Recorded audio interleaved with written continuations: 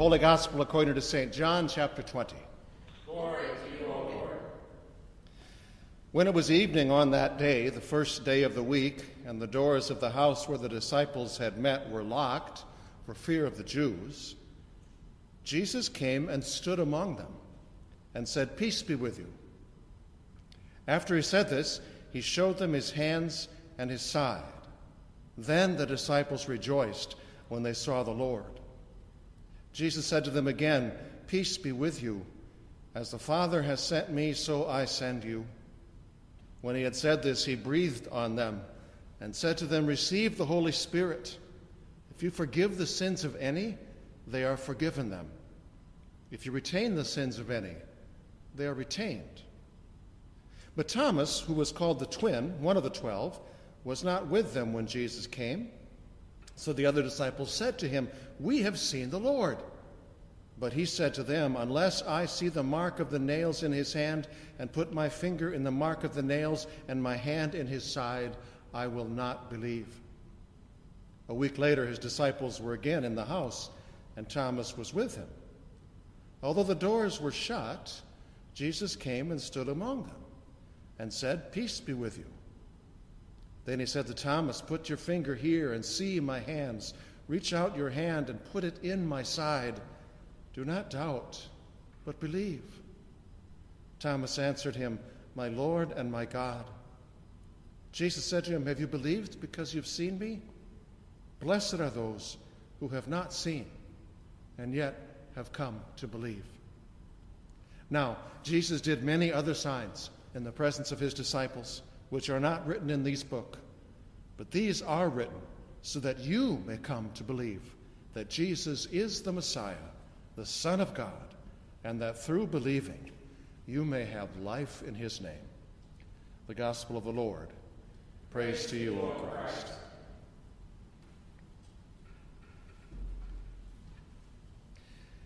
Last week on Easter Sunday, I actually overran the ending of the assigned gospel reading by 2 verses, the same 2 verses which serve now today as the beginning of the gospel reading for this week. The reason I did that is because of the direction the sermon ended up deciding to go, that direction being the direction that Easter wasn't something Jesus' first followers went out and found.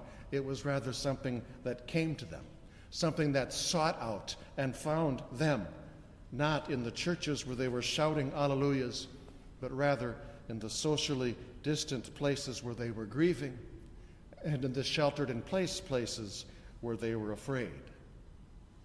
Afraid, that is, in the case of the men in the story, whom we met as we ended the reading last week, and whom we therefore meet all over again as we begin the reading this week. Afraid, even though 2 of the 10 of them, with their own eyes, had actually seen Easter ground zero, the empty tomb, and all of the 10 of them, with their own ears, had heard, or at the very least heard of, the testimony of Mary Magdalene, telling them that the reason the tomb was empty wasn't because what she first thought, that being what they thought too, that being that somebody had taken and stolen his dead body from the tomb, but rather because he had risen from the dead. And she knew that he had risen because she had seen him risen with her own eyes and heard him speak to her with her own ears. And what he told her was to go tell them, which she did, which not a single one of them bought into. Have you ever wondered if you buy into it? You ever wondered, doubted, maybe even had some wondering doubts right now as to whether or not this whole Easter thing is actually true? Well, it turns out you're in great company. Because while Thomas is the one whom history has chosen rather ignominiously to remember as the doubter, that's actually a very unfair distortion of the record, not because he didn't doubt, but because they all did. He's just the one, biblically speaking, who happened to do so when there was an open mic in the room. And so he's the one who got himself quoted on the record. But even just a kind of careful reading of the actual record shows there's not a single one of them, Jesus' first followers, the men anyway, who didn't doubt it too. There's not a single one of them who didn't think that Mary obviously needed to up her meds when she ran in, out of breath, speaking of and glowing of Jesus risen from the dead. But notice beyond a doubt this: to be someone who's had his doubts, to be someone who has times when she does wonder about it all, to be someone who has thought to themselves sometimes, is this whole Easter thing true? Is not to be someone whom the risen Christ in this story comes to judge, but rather someone whom the risen Christ in this story comes to find in their doubts, and then to move them from their doubts, and you know what, perhaps even in a few cases to move them, doubts and all, to faith.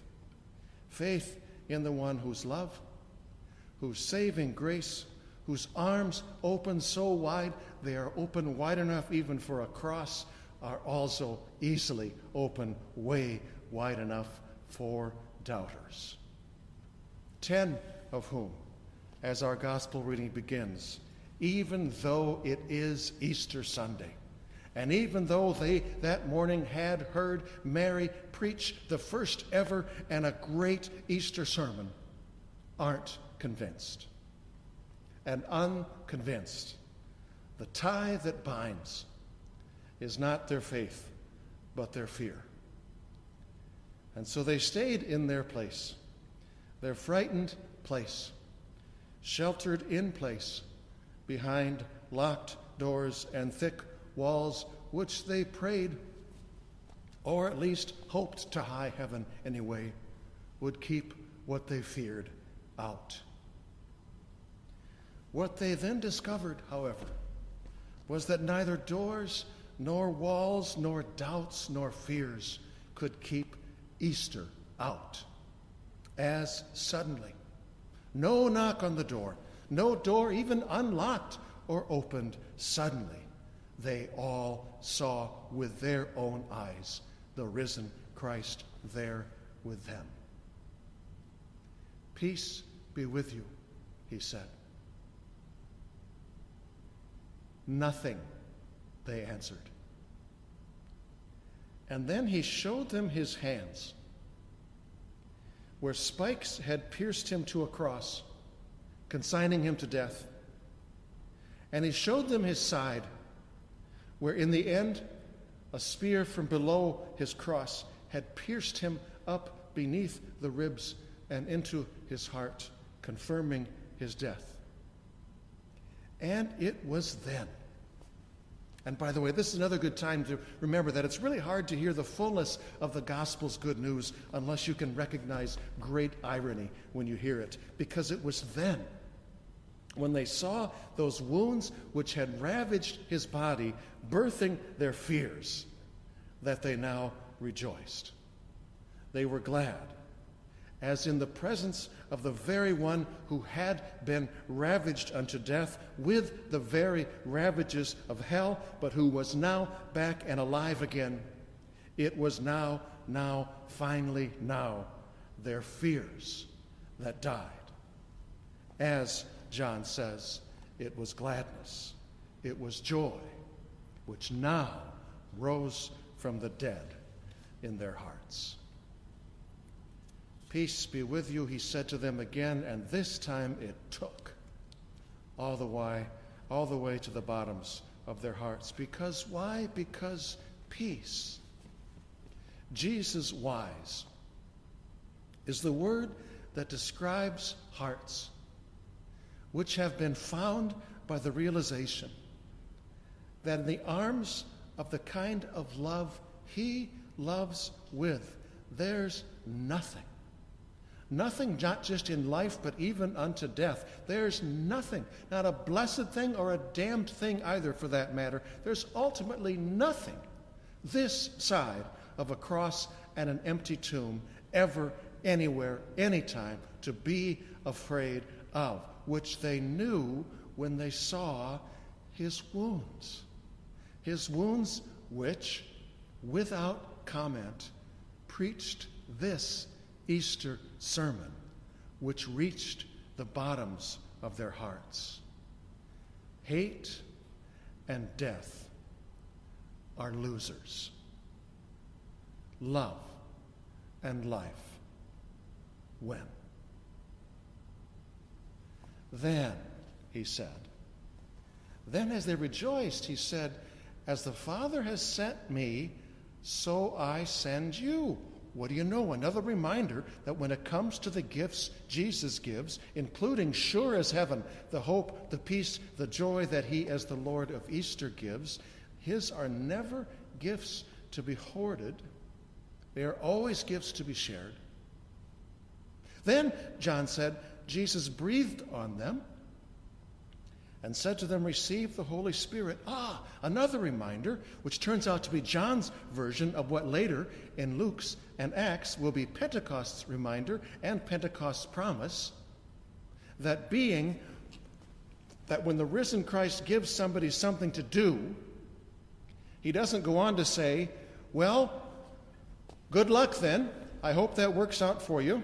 But I got to go. Dad's waiting for me at home.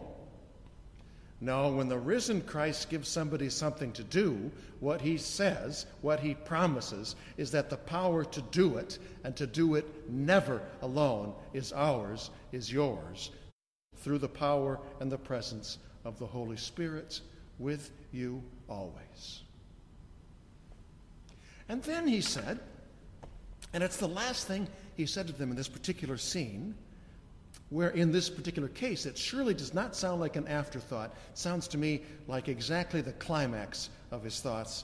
As then he said to them, if you forgive the sins of any, they are forgiven. If you retain the sins of any, they are retained.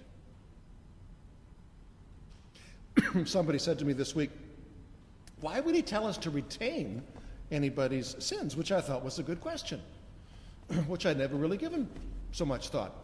So I did. And I gave the text another few readings and let time do what time does in mulling around.